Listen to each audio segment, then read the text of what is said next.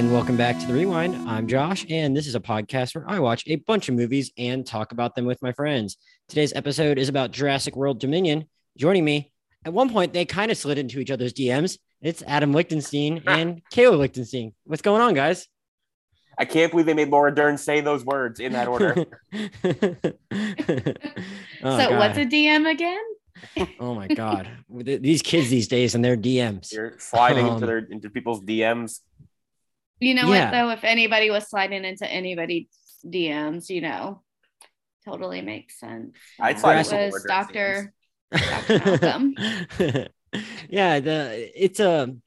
We're gonna have to talk about the writing in this movie a little bit, but Jurassic World Dominion, it is the new film from director Colin Trevorrow, who directed Jurassic World, but also wrote Jurassic World Fallen Kingdom, that was directed by J.A. Benova.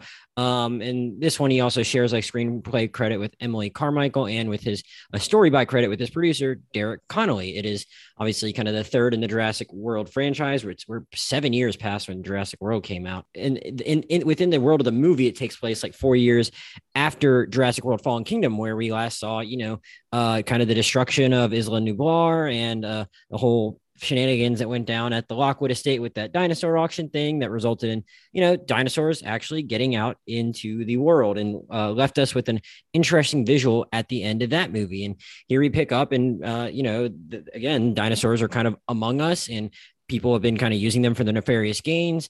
Basically, we see Claire Deering's continued to be a dinosaur advocate, trying to save them from, shady breeders. Chris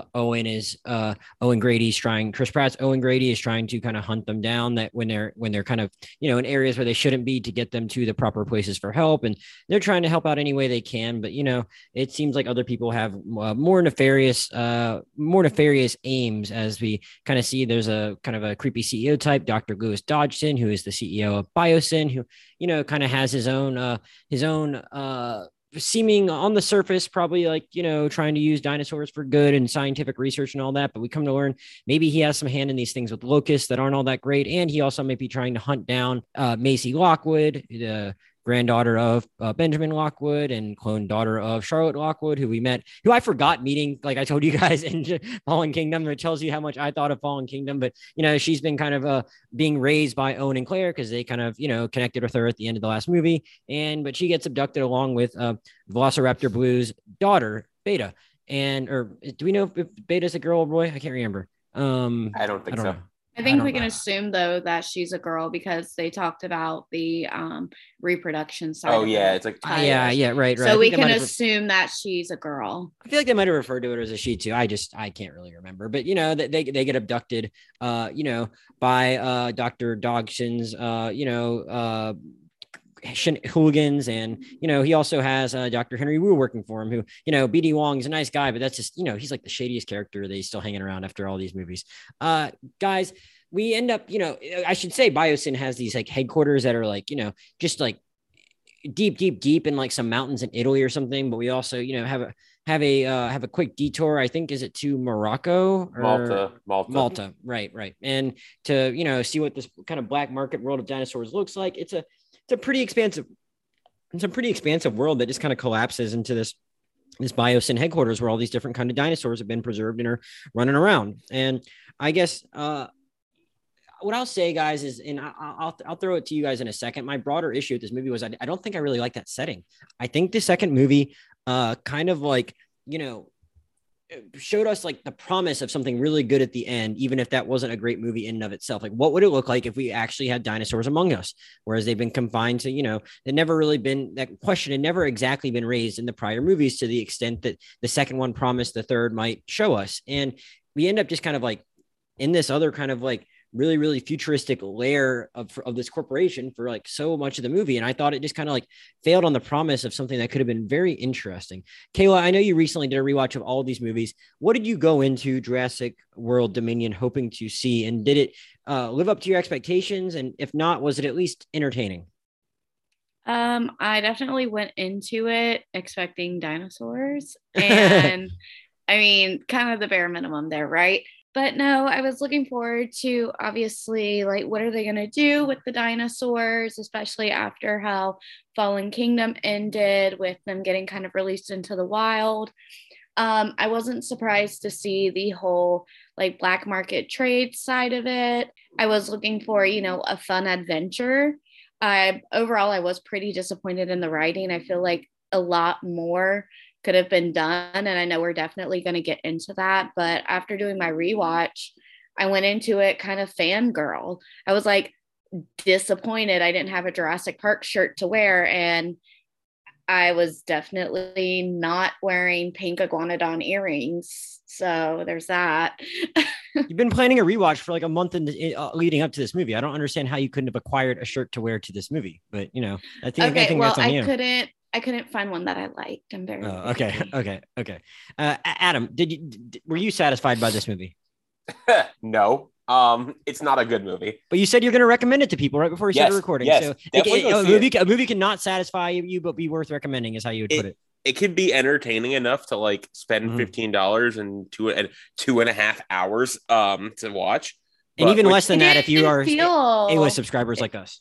Yeah. Well, it didn't feel like 2.5 hours. So that's something I enjoyed about it. Yeah, I mean, it wasn't so bad that I wanted to walk out of the theater, but I'm like watching, like we were watching this, and I was like, this is not good. This is not quality entertainment, or this is not like a quality film.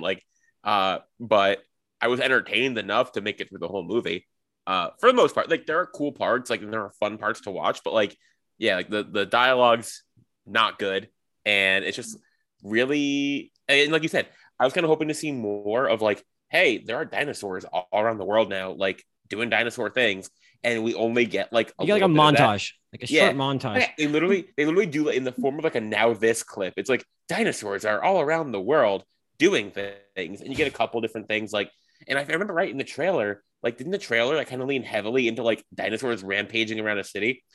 You get like one scene of that, if I remember right. I could be wrong. But let me just add in though. I will say I think something that added to like our movie experience is because it was, lacking in certain ways, that Adam and I were making comments to each other. So this would be a very fun like mystery science, like, Mystery Science Theater 3000. I didn't get to be part of the fun since you guys didn't get to be part of the fun since you guys booked your movie tickets without me. So I had to be like 3 seats down with just like these dudes on their phones the whole time I left. So maybe you guys had a more satisfying experience than I did because of that. Though I did have some things I like too that I'll get to. You mentioned like how you wanted more than like that montage or the now this clip, Adam. There was one moment in that now this clip where it was like, I thought it was like honestly kind of striking where they show like a dinosaur just right next to a train. And I thought we were going to see like the train hit the dinosaur or something. I was like bracing myself. And it didn't even do that. And I was just like, see, I actually think that's interesting where it was like, I mean, I want to know what it is like for like the harmless herbivores. Like, are they just like really popular? Does everyone like chilling with them? Everyone wants a little baby stegosaurus. Exactly. Or what is it like for the what is it like for like the, I don't know, some a dinosaur like Blue, who we know can be trained to not necessarily be super harmful, but could easily be spooked into becoming violent. Or I can tell you what it's like because we live in South Florida where people do the same stuff with pythons where like, oh, python, that's a cool pet. And then when they get more than like 5 feet long, they release them into the Everglades. And now it's a massive problem when you just kill pythons whenever you see them in Florida. Yeah, maybe we live a little closer to that than I would like to think about. But I think there could have been a movie to be made where you never even went inside of something like Biosyn, where we see this black market stuff. And I think that's obviously something that would happen if like something if I could allow myself to conceive of something like this happening in our world, that would be totally something that would happen. There would be black market people trying to make money off of this. And I'm like, why couldn't there have been like, I think there could have been a tighter version of this movie where you're having to encounter different dinosaurs in cities around the world. Maybe if you want to keep the scope that big in a way, but like maybe they're just on a mission to like track down a poacher that is like captured Blue or something like that. You know what? And I was thinking on it as you guys were like, oh, I feel like, we're missing how they're interacting. I was like, this sounds like a book I know from my childhood. You guys wanted Dinotopia. Yes, I did. Wanted. Is that so that's actually a book you've read before? Yes, Quick, like as acquire, a child. acquire the movie rights. Acquire the movie rights. I know, but no. Okay, so hold on. Side note. Here's the synopsis of Dinotopia, because this sounds like exactly what you guys are wanting. All right. So imagine an isolated island inhabited by shipwrecked humans and dinosaurs who have learned to coexist peacefully as a single symbiotic society. Let's see. Well, that sounds dope. The plot concerns Arthur Dennison and his son Will and the various people they meet in their travels in Dinotopia. Like, well, this is what you guys wanted. Well, I would totally see that movie if made by the right people. But I mean, I'm here for seeing them to pick different big cities. Like we're at the point where you can fake many big cities even if you don't film in them. Let me see one of these things walking around the old city of Philadelphia, or walk one of them walking around London or something like that, and just like how that kind of looks. And I think I could have had a globetrotting movie where it's just dinosaurs just regularly walking around the streets, and every now and then you got to understand, like, how do they deal with the carnivores? You know, like Gritty really just beating the hell out of a velociraptor. Sure. I'm here for it. Dinosaurs are just like us. and yeah, that I was, when we saw that now, this clip, that's the kind of movie I thought we were in for. And it just, it never really had any interest in any of that stuff. And I thought that was like why I was kind of excited to see this movie. I mean, my expectations weren't that high because I'd already seen the Rotten Tomatoes score and the overall negative reviews before going in. So maybe I just kind of assumed it'd be stupid writing that would like bring it down. Not that like the movie was lacking for any of that, but like, I just thought like, hey, at least I'm going to get to see something kind of more visually interesting. Instead, I mean, I don't know where they filmed Biosyn. For all I know, it could have all been done in like on green screen, but it just was not super interesting visually in the way I was hoping for. And I thought the Malta sequence was okay. I was a little weird how it's like we can put a laser on it and then they know exactly where to go. But maybe those raptors that had like, maybe those were some of the like genetically modified raptors, I guess, maybe, right? Or computer generate. I think they were just trained. Or they were breeded or something. I don't know. Who cares? It's like a throwaway line, like, oh, they do this because plot. Yeah, I wasn't wild about that. But kind of side plot. Like, I wasn't wild about that whole nonsense. Well, so before you even get to Biosyn, though, you see that Owen and Claire have like kind of adopted have adopted Maisie and are like kind of raising her as their daughter. I, for one, like I mentioned before, had like even forgotten that girl was in the last movie. You guys had, or at least Kayla had rewatched those more recently than me. We had watched Fallen Kingdom like the night before, I think. Okay, you both had. Okay, so like, I don't remember how big of a character I read the Wikipedia synopsis of Fallen Kingdom earlier tonight. So I have an idea of what her role in the last movie was as people who had just watched that movie. Were you a little more invested in her? And did you like find yourselves at least kind of connecting to this makeshift family that they created and feel kind of emotionally invested in that? Or whenever they focused on that, were you like, let me just see the dinosaurs go roar? I mean, I was not super emotionally invested because like, these people, like Bryce Dallas Howard and Chris Pratt, spend like, I don't know, 20 minutes at the end of Fallen Kingdom with this girl. Like, and sure, they go through a traumatic event where they're trying to escape from this mansion or whatever. I only like was maybe 3/4 watching the end of Fallen Kingdom. And like, okay, there's that, but it's like, so I'm like, wait, but you didn't know this girl before. You just kidnapped her? You just took her? I mean, yeah, like she maybe didn't have anyone to, watch her, take care of her, at that mansion, who in her any family or anything, but like, I'm like, she's a rescued dinosaur. Yeah, I'm like, that's kind of their gig. Her. They rescue the dinosaurs. She's just one of them, I guess. I'm like, y'all kidnapped her. Like, you are not her legal guardians. Yeah, I guess she doesn't really have any, but I don't know. It was a little disorienting because like even though I didn't really remember her in the last movie, I didn't think she could have been that big. It felt like they were assuming that, I don't know. It felt like they assumed that we had a longer relationship with those three as a unit than we actually did. Mm-hmm. So it was kind of hard for me to really like connect in that way at all. And who knows? Maybe I would have felt a little different if I had actually rewatched Fallen Kingdom since seeing it in the theaters about exactly 4 years ago. That was honestly like one of my first I was like within the first like 3 or 4 podcasts I ever did. And we're 6 days away from the first episode of this Rewind ever posting for the 4-year anniversary of that. So I don't know. Like, I mean, I like that actress enough though. I also kind of wondered like how she was so British despite like seemingly like almost always like living in like not living well, in the England. accents in general were a disaster this movie. Which other ones are you thinking of when you say that? Dr. Grant, like all of a sudden was like super Scottish. Oh, okay. What is he in the first one? Not. Is he American in the first movie? He's from New Yeah. Zealand. He's from New Zealand. Well, he's from New Zealand in real life. Well, no, Oh, yeah, wait, no. I know Born Sam in- Neill is. Oh, okay. I don't know. I don't think he really has an accent in the first one. I Speaking don't of know, Sam but Neill this being one from, there was definitely an accent happening. I was like, that was not in the first movie. have you guys ever watched Hunt for the Wilder People? No. Oh, that was an excellent movie. Excellent. So you've seen it, and Adam hasn't. Yes.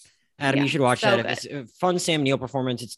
It's the one basically the movie Taika Waititi did before he did Thor Ragnarok. Oh, But it's like, so good.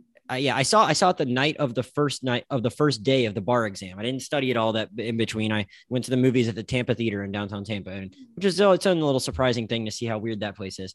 But yeah, great movie. And that was like the first time I'd seen Sam Neill like in a while, since I guess the first time I'd watched Jurassic Park. But yeah, like if I had rewatched, I mean, Jurassic Park it is a great movie, and if I had rewatched it recently, maybe his voice would have been distracting me. Thankfully, I couldn't remember what he was supposed to sound like, but it was not accented. It was like very American, because we were literally just watching Jurassic Park again, just kind of because we were remembering a lot of callbacks from the first three movies. So we're like, we're gonna watch the first one today because they are all like on HBO Max, and he definitely didn't have an accent. Dr. Malcolm shows up briefly in Fallen Kingdom, if I remember correctly, but what was notable for this was that it brought back Dr. Alan Grant and Dr. Ellie Sattler, played by Sam Neill and Laura Dern, respectively. And I mean, I guess if they say they want to come back to a Jurassic Park movie, they're gonna get those people back in a Jurassic Park movie. But like, what did you guys think about how they brought them back into the fold? It was like, I mean, in some ways, maybe it could feel contrived, or were you just kind of happy to see them? Or were you then like happy to see them, and then when you heard the writing for their characters, you're like, yeah, maybe we didn't need to do this? So I was happy to see them, obviously. Huge Jurassic Park fan. So for me, it was that fan service that I appreciated, but kind of how they integrated them made things really disorganized in terms of like the larger, dinosaur plot line, but also some of my nitpicks for the movie. And I'll ask the logical follow up there. What are some of those nitpicks that relate to them then? The timeline, like I don't like. I feel like the just timeline throughout the movie was not consistent. Interesting. It wasn't very well defined. Like sometimes it was night, sometimes it was day, but we have two separate plot lines, and plot line A would be in day, and plot line B would be at night, and it was really disorganized. Well, I think someone posted on Reddit. It was like, at the same time these things are happening, like you have Maisie being kidnapped in like Colorado, flown to Malta, and then flown from Malta to Italy, all while, and then there's like stuff happening in all those places. All during like the daytime? Yeah, all while Dr. Grant and Dr. Sattler are touring Biosyn. Like, I'm like, how long are they touring this facility? 18 hours? Right. So like the timelines are super disorganized. Like, okay, I will fully accept that we can introduce multiple plot lines on different timelines, but the way it was presented, they want the viewer to kind of assume it's all happening at the same time, while also wanting the viewer to understand that it's not.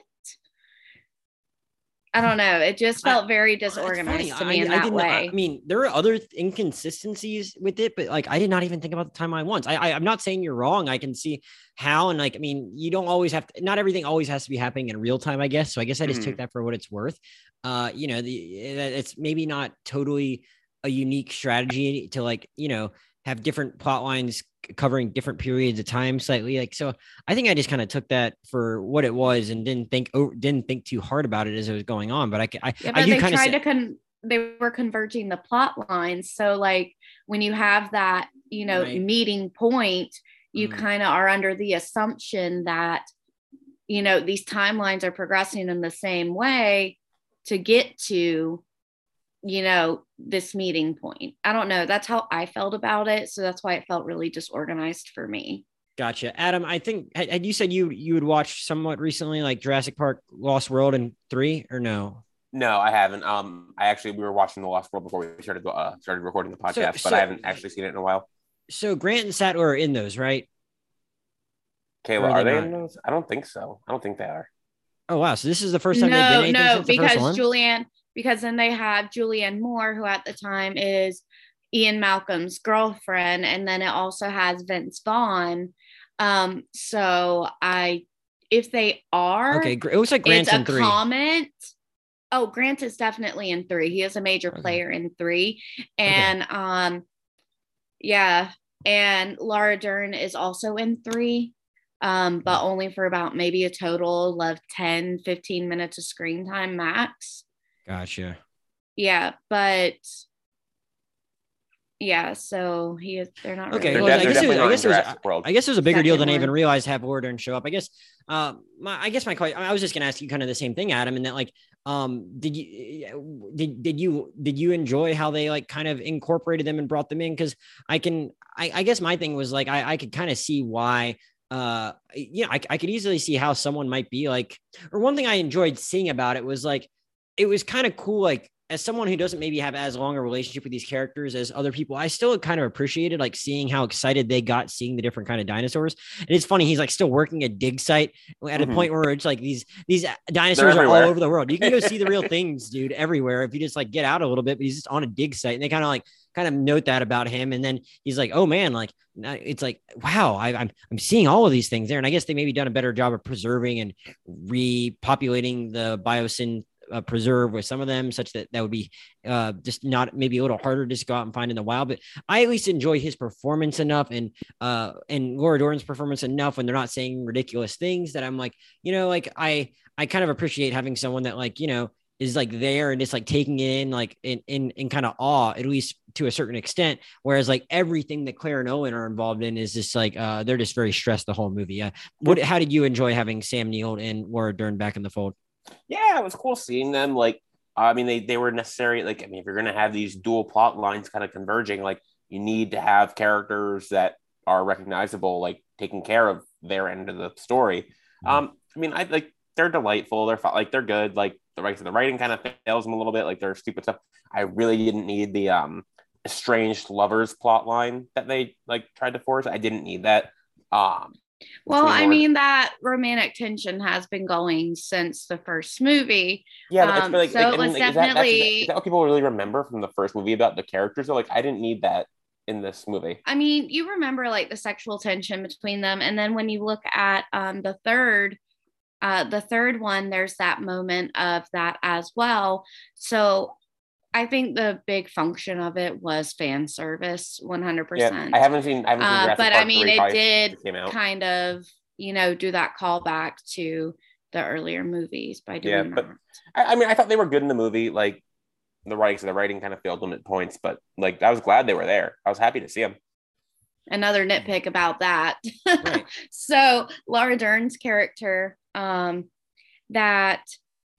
So in the first movie, she is like a paleobotanist, right? And that's what she got her doctorate in. And, obviously if you get a doctorate, towards academia, you have a very, specific focus, but now she's just totally doing other things. Now she just switches from paleobotany to, sustainability. So I feel like that was in modern ecology. So I feel like there's like some kind of gap that's problematic for me.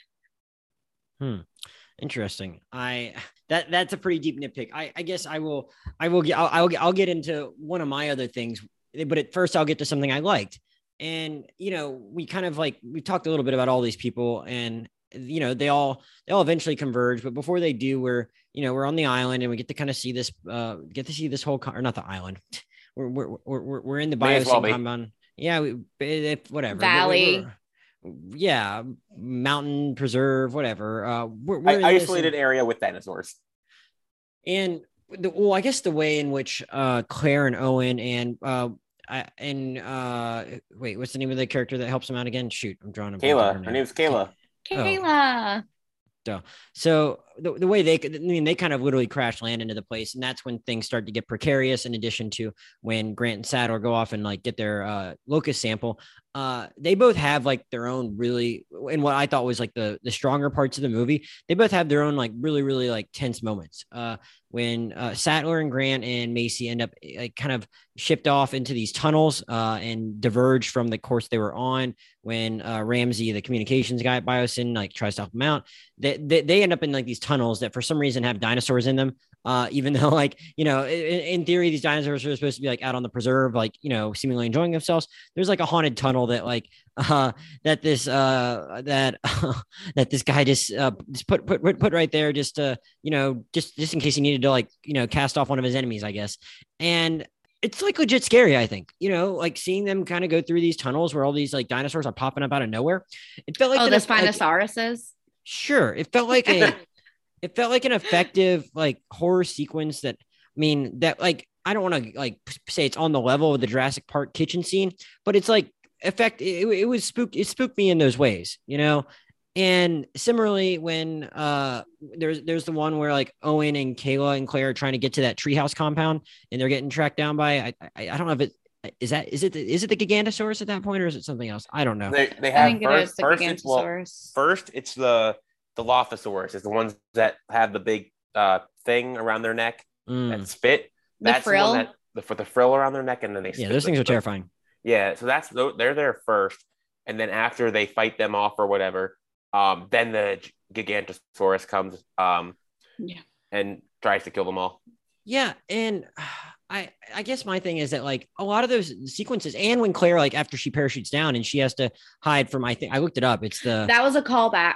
That was a callback to Jurassic Park 3 because they had the parasailing accident, and Sam Neill actually, like, the kid was tandem riding to, it was like a dinosaur tour or whatever, and that, the dinosaurs ate the boat that was pulling them on the paraglide, and so they had to, do the parachute. And in The Lost World, when they're like, oh, we found our son, William H. Macy and Tia Leone, if I remember correctly, it was actually the tandem paraglider was found hanging in the trees by his parachute. He was dead. So it was just, rapidly decomposed skeleton. But that was a moment that did happen in the third movie, was, that finding of a, hanging person from a parachute. Interesting. Well, so glad Claire had better luck with that, I guess. But then she has to hide from which I looked it up. I did not get the name of it in the movie. It's apparently the Therizinosaurus, and she has to like do the Apocalypse Now thing where she goes into the water or whatever and comes out all wet and whatnot with her head popping out. And I thought her running from the thing, that was very tense. And there's all these very tense moments, and all of them doing that, plus just kind of like knowing things have gone south to the point where they needed to, evacuate the actual headquarters. Like, they've made the island feel like I called it an island again. They've made the compound feel like a very like dangerous, precarious place to be. And after they actually kind of like are able to fend off everything from while they're in the little treehouse setup, they're like, all right, we need to get back to headquarters and put together a plan. And they just get back there with no problem. I mean, we're led to believe that like, they're somewhere else on the whole compound, like a decent ways from it. But then they're just able to get back and kind of get into command stations and do everything they need with like very little issue, it seems like. And besides, like, I guess a locust here and a locust there, but at that point, those things have already been burned up. It just feels like they kind of set this up as an incredibly dangerous place. Now these dinosaurs are running wild.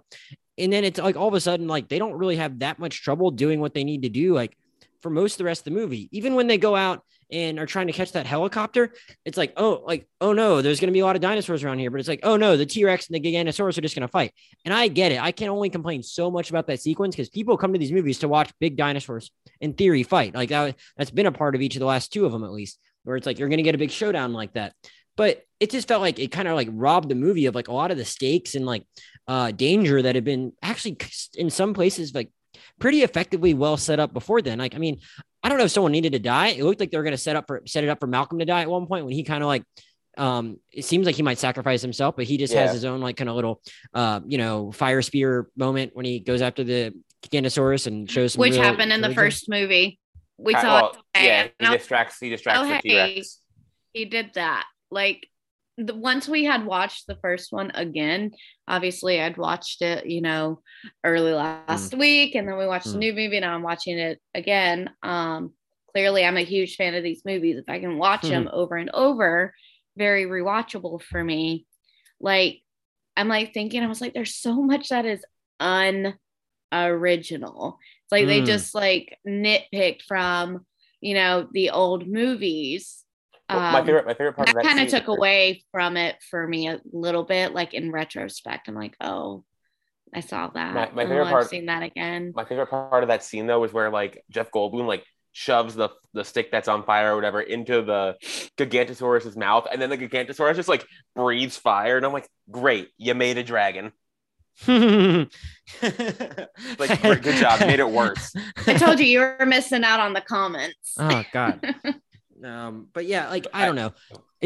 For me, it just felt like the movie just kind of like fell apart at the end, and like I was like, this is like kind of what I was afraid about, in that like there's just something inherently less interesting about this thing. Like there's a ceiling on how like interesting this whole movie can be down the stretch. If it's just like all about a CEO that wants to take over the world that doesn't really have any actual allies. It's like once they kind of like take the teeth out of him, there's really not a lot left to it, I guess. You mean budget Steve Jobs? Yeah. Like, I mean, both in like, both in position and in look. They aren't so subtle about that, are they? No. No. I will say I do appreciate a summer blockbuster whose core message is mega corporations and billionaires will kill you if it means they get like better profits and more power. I appreciate that as a message for a massive summer movie.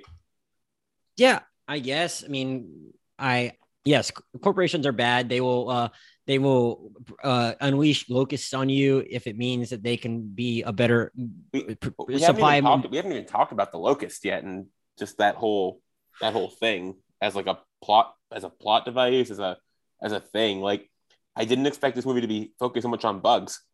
Shouldn't they have at least, at the very least, shouldn't they have looked a little more prehistoric bugs? Thank you very much. No, they're not. They're just big locusts with like prehistoric DNA. No. With prehistoric DNA. Yeah. Shouldn't they have just looked more like mini flying dinosaurs or something? Well, here's what makes me mad. So like, okay, we haven't really talked about it much. Like the whole plot revolves around the idea that there are these giant locusts that are eating up all the world's grain. Because Biosyn released them in order to kill off all this grain so they could sell their own version of crops and make a profit and have more power. That's the whole plot, which, okay, fine.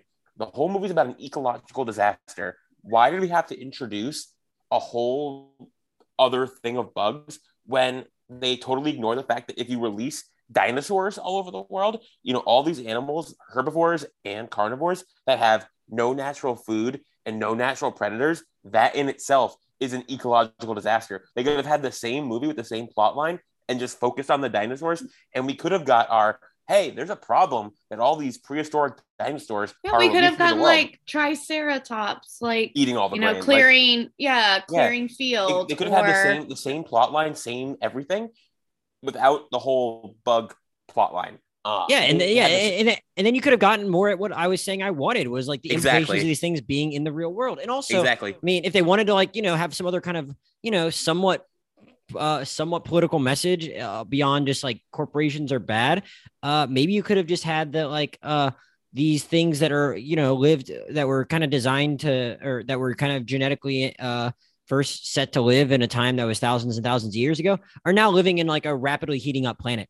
And that might be a problem for some of them. And then that could be like another challenge that these that these human characters are facing, is like how to kind of like, handle them to the extent they do want to care about saving the dinosaurs. Like we do see Owen, like tracking some of these things down that have found their way into colder weather than they probably should be in.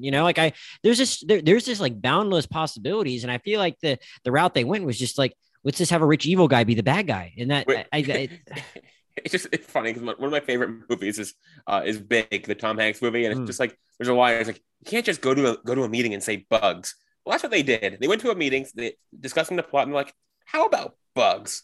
Like it's just like you could have had the same movie and probably been better if you just make the ecological disaster, the dinosaurs that have been released all around the world, which is what people are going to see the movie for, not big locusts. Yeah, I don't even really have much to add. Like, I mean, we kind of already like talked about the ending of this movie. If to me, it just kind of fizzles out. These people like get on. I mean, should someone have died? Like, how would you? Yes. Oh my God. One of the main characters needed to die. There are no stakes in this movie ever. They literally even B.D. Wong made it to the end, and he looked like he was like an alien, like coastal grandmother who like is on her last year of life after a cancer diagnosis. Like there's the scene, the plane crash scene where they're flying towards Biosyn, Kayla, Chris Pratt, and Bryce Dallas Howard, and they're like the plane's crashing because we're being attacked by pterosaurs. And we only have one ejector seat. So Chris Pratt's like, Bryce Dallas Howard, you have to go. I'll see you again. And like she ejects and then goes on her mayhem dinosaur escape. Mm-hmm. And like they crash the plane. And like, yeah, we're fine.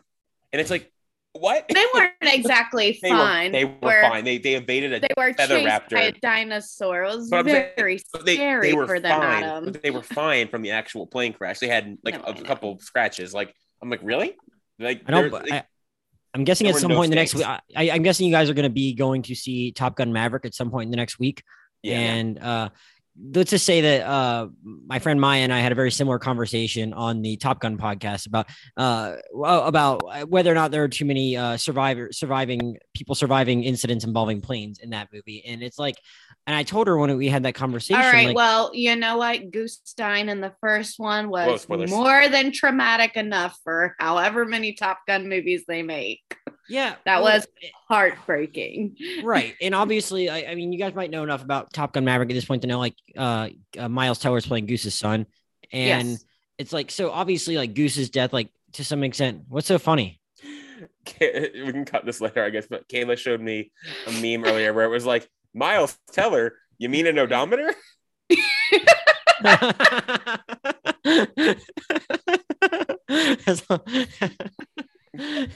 I'm not cutting that. But basically, like, so Goose's death does hang over that movie to some extent. But I'm like, you know, I'm not one that's always like, you got to kill someone.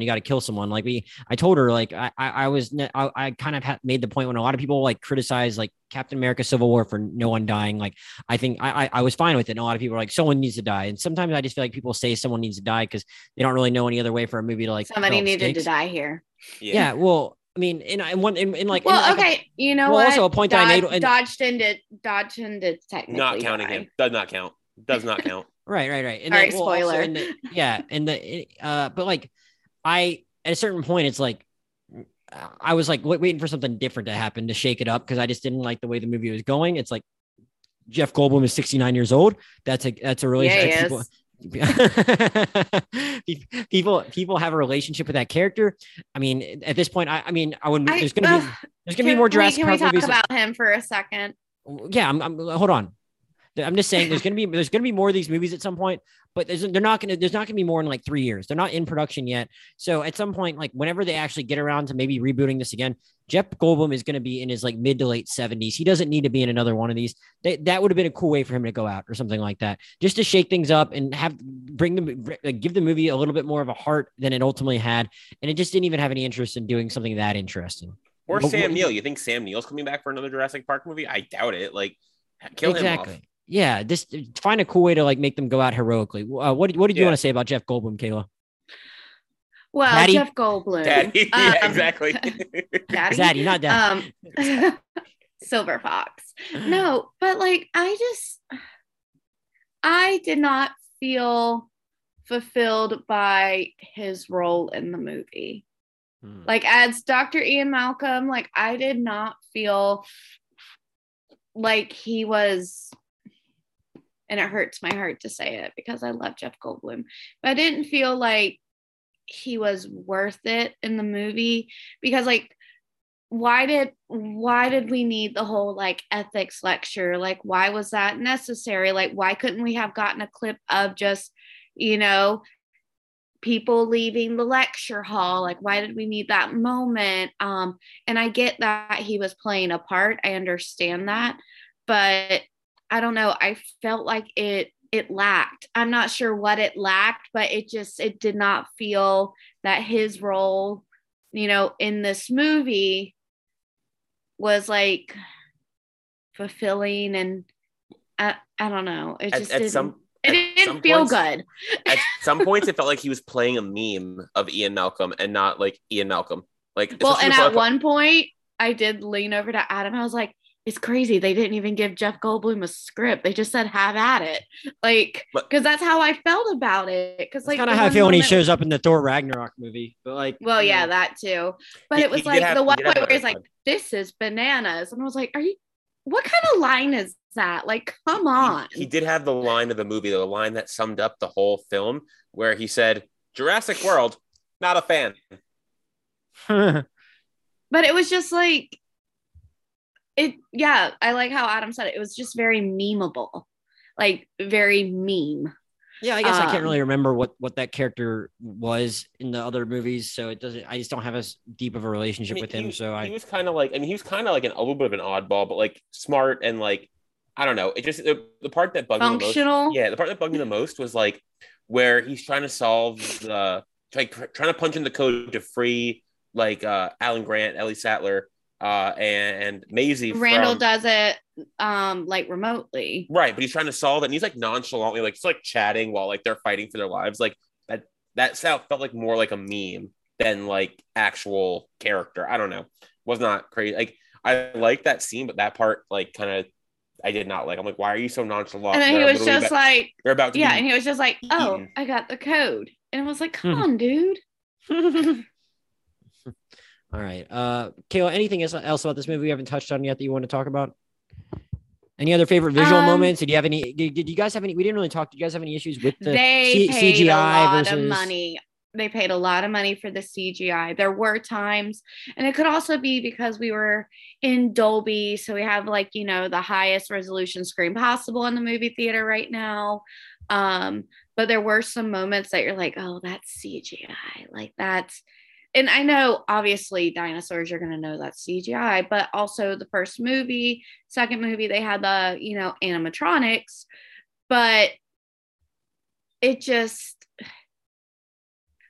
my favorite moment was the end where it was starting to show the world being symbiotic with, you know, the dinosaurs and animals, where it was like, oh, look, it's the Lion King, but it's Stegosauruses with the elephants. But it's like they spent a lot of money on this movie. I can tell they spent a lot of money on this movie, a lot on effects, and that's great. We got a blockbuster. But kind of, I guess the biggest idea that we have, you know, related to this movie is that it could have been used better. Just like the plot could have been done better. The CGI had some areas that were lacking. It could have been better. The acting could have been better. The script could have been better. The entire premise could have been better. So it's just, it could have been better. Yeah, I feel like I remember one point where like I thought like, oh, that kind of looks more like an animatronic dinosaur, but like I only remember one specific point like that, and I don't even remember at the top of my head what it was. It's just kind of weird that like, and there's never a point where I'm like, the CGI is distractingly bad, but it is hard. It is funny to just think about how like, you know, how universally applauded the animatronics were in the original Jurassic Park, and it's like, wow, like why have they gotten so far away from that? You know? I felt at one point, especially with the in my head, they're the frilled lizards, the ones with the necks and the scary leaf and the venom and stuff. Totally blanking on their name. But I felt, there it is. At one point, I don't remember if I leaned over to Adam or not, but like I felt like I was on the ride Dinosaur at Animal Kingdom at Disney for like some of it. And I love that ride, but in a movie, if I say that, it's not a compliment.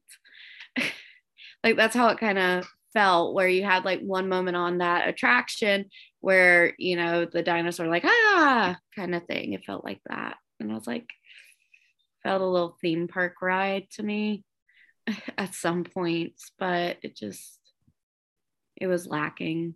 It could have been so much more. Adam, any other final thoughts from you on Yeah. Jurassic World Dominion? Oh, no, yours was the thing about the raptors running. Oh my God, that drove me nuts. So, What's that? okay, I do like the Malta sequence. Like, I do like the part like in the black market. The raptor parkour. Yeah, less so that part. I like the part in the like black market. I like that part, but the raptor parkour, not a fan. What drove me absolutely up the wall though was you have Bryce Dallas Howard running from a raptor. Okay, and she's beating it in a race. Like she's keeping in a foot race. In a foot race with the raptor. Okay, fine. Then like 2 minutes later, like they're in cars and Chris Pratt's on a motorbike and the raptors are keeping pace with that. And then they get into a plane and the plane is taking off and the raptors are keeping pace with that. And it's like, how does any of this make sense? I can forgive a little bit of stuff like that, but like that was just so egregious. And it was like, it was separated by like 30 seconds. So it's like, it's very obvious.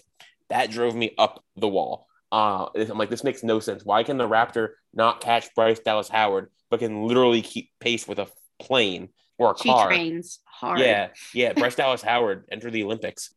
Well, she's come a long way from like there was a big controversy in the first movie. Like I don't remember what the controversy was. It had to do with her and her high heels or something. And oh yeah, okay. So she was wearing kitten heels in the Jurassic World, and I know you guys do not have the experience of walking around in kitten heels, and especially with a pointed toe.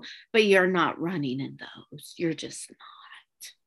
Oh, okay. Yeah, well, I mean, I have a lot of other nitpicks. Like there's stupid stuff like the whole idea, like the reason why Maisie gets kidnapped to begin with is because her mother fixed her genetic disease by fixing her DNA, which makes no sense at all, but whatever. That's how they're gonna fix the locust. Yeah, and then that's how they're gonna fix that's how Henry Wu wants to like kill off the locusts, is to like figure out how to change their DNA. Okay, fine. She hears this and is like, oh, they're trying to save the world. Like Henry Wu's trying to save the world. And she's like, better release this raptor and, not let them save the world. And I'm like, I get you're 14, but like, come on. You just like, you're purposefully sabotaging the plan to stave off ecologic disaster. And like, there's a whole bunch of stuff in the movie that like, if you think about it for more than like 4 seconds, they're like, this makes no sense at all. None of it makes sense. But other than that, like it's not a good movie. But well, like, I guess my last nitpick then, going off what you said, was I don't really know what I'm supposed to think about Henry Wu at any point. Like apparently he actually was behind some. I'd forgotten until I went back and read the Fallen Kingdom plot summary. He was behind like putting together the Indoraptor, which I mean didn't really seem like a good Indominus idea. Rex. I don't know. No, it's called the Indoraptor, like that other raptor that they have in it. Right? Oh, okay. Sure. Let's go with it. Yeah. Yeah, and then in here he's like, it's implied that like he kind of like helped create the locust, and now he's helping to solve the locust problem. So maybe he's the only guy that can. But it's like, man, like I guess guy hasn't learned his lesson in like 30 years. Right, we're trained to like BD Wong, but like I'm like, oh yeah, him. I'm like, wait, what has he ever done that's good? It's kind of weird. It's like I don't he's really the bad guy. Right, he's like a bad guy that's just always like talks in a very kind voice. So I just don't really get his deal. And I'm like, are we really supposed to be on his side by the end? And I do think he kind of comes to them hat in hand at the very end, and it's like, all right, he's done something wrong, but it's like, maybe the bad guy, but I can also fix this. Yeah. I don't know. It's weird. He's like, he's clearly like kind of behind Macy's kidnapping, but they were so concerned if they could, they didn't think about if they should. That is BD Wong's character in Jurassic But he hasn't learned. Park World. He hasn't learned. Exactly.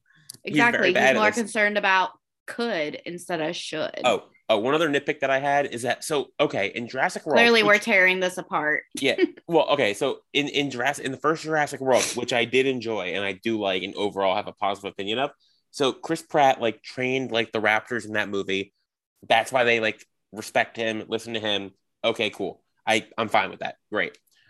Now, 2 movies later, every single dinosaur that he puts his hand up to is like, oh, okay, cool, got it. Like, sweet, I got it. It's because he has alpha energy. Yeah, obviously. yeah, I guess. Like every single dinosaur that he does that to, it just like works.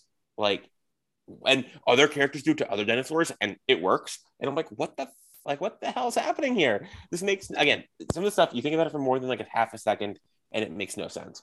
So as we have torn it apart, though, well, no, my overall we enjoyed opinion, it for what it was. I would go see it. Like, again, it's not a good movie, but like there are enjoyable parts. There are, it's worth seeing, for fun. Like, it's not, you're not going to be like, oh, it's not winning any awards. It's not like a great work of cinema, but like, okay, like it killed 2.5 hours, and I like the franchise, so like, okay, I'll go see it.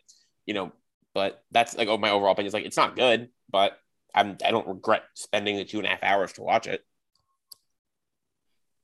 All right. Well, I don't regret it either, because I had a fun time doing this with you guys. Though I don't know if I'd give well, actually, I'm probably pretty much right where you guys are. There was for a 2.5 hour movie. There was never a point where I was like, oh man, get me out of here. But there were some moments where I was just like, oh, this is stupid. And on the whole, no, not great. But like, there are worse ways to spend 2.5 hours when, like, at this point, there's not a lot else in theaters at the moment. If you've already seen Top Gun Maverick, next weekend, or people might not be hearing this till after Lightyear's come out, but we have Lightyear coming next weekend. But there's just like not a ton of other things. Already got my ticket for that one.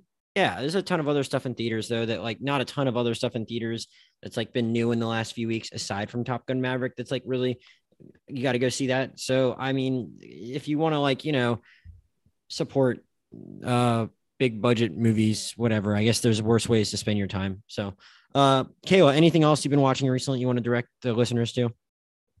Okay, so I know you're on your summer break, so I'm hoping you're. Yes. Oh. So Elvis is coming out in 2 weeks. So I do highly recommend. The filmography not of Baz everybody Luhrmann. likes it. Not everybody likes it, and I'm okay with admitting that. But definitely go into a Baz Luhrmann rewatch. So definitely HBO Max has Romeo plus Juliet, which, most of us probably had to watch that in high school. Baby Leo. Yeah, exactly. Baby Leo DiCaprio, baby Claire Danes, like peak hotness, like good on them. Incredible. Then also Moulin Rouge, one of my favorites. I listen to the album in its entirety multiple times a month. Like, I thoroughly enjoy it. And then you have Great Gatsby, you have Australia. So this is Baz Luhrmann's next movie coming out, and I'm very excited for it. So I recommend doing a Baz Luhrmann rewatch and appreciate Ewan McGregor, Obi-Wan Kenobi, singing phenomenally. I've not watched Obi-Wan yet on Disney Plus, but it's good. We are in. Well, I know I'm enjoying it, but we do have to watch this week's episode. We haven't done that yet.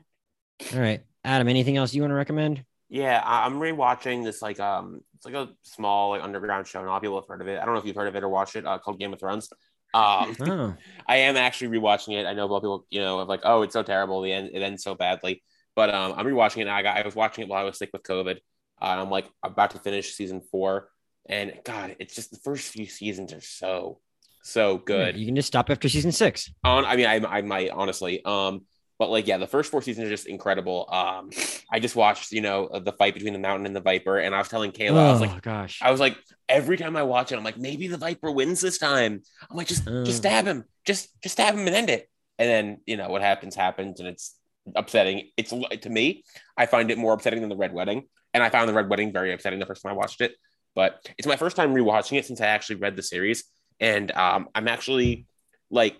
I watched the show when it was on, then I read all the books, and now I'm rewatching the show, and I'm like, God, I love this universe. I'm so happy that what is it called? The Fire and Blood Targaryen. The Targaryen show, Rise of the Dragon or whatever, House of the Dragon is coming out. I'm very excited for it, because as bad as the show ended, it's such a cool universe. There's so much to it, and I'm very excited for that. And I do recommend reading the books, and I do recommend reading Fire and Blood. So there you go. Okay. This morning I watched Fire Island on Hulu. It was a lot of fun. It's the new movie from writer Joel Kim Booster. About him. He stars in it too, along with SNL's Bowen Yang, and they are just a group of gay friends from New York that go to Fire Island as gay people do. And it is just a lot of fun, and it's like a Pride and Prejudice adaptation in certain ways. I haven't watched Pride and Prejudice in a couple years, so I probably didn't pick up on all of the parallels, but like it is uproariously funny and a lot of fun to look at because it's a cool, different kind of setting for a movie like that. And it's just really impressive that this guy wrote this thing and acts his ass off in it. And I've only known Joel Kim Booster to appear on podcasts here and there. I know he's a comedian. I obviously really like Bowen Yang on SNL, and it was cool to see them get to like kind of lead a movie like this, and was a lot of fun. And definitely recommend people checking that out on Hulu. Kayla, anything you want to plug personally, or you're usually a little more of a blank slate social media wise when we plug stuff? I mean, if you want to follow my Instagram and see me post things about like speech or dogs or Disney or speech and dogs, basically. I don't know. Also donuts, I guess. Okay. But yeah, no, definitely. You can follow me on Instagram. It's Speechy Belle, so BELLE, as in the Disney princess, _ Kayla. So it's Disney, dogs, drinks, and speech, all the things that is Kayla in a nutshell. Yep. Adam, you know what? It really is. I mean, you might also get some of my like summer reads in there, but mostly dogs. All right, Adam. My dogs specifically. Not random people's dogs. Adam, anything you want to plug? Yeah, you can follow me on Twitter at AB Lichtenstein. Mostly I talk about the Miami Hurricanes. I cover the Miami Hurricanes. So talk a lot about that, obviously. But also I'll kind of just I use my Twitter to kind of talk about anything that kind of pops into my mind. So yeah, movies, music, sports, anything going on. Most importantly, talking about the 44-16 New York baseball Yankees. Who just swept the Chicago Cubs. We love to see it. Yeah, as of this recording, the Phillies 9-game winning streak ended today with a 13-1 loss. So I'm just kind of I'm a little sad about that. Feel sad about it?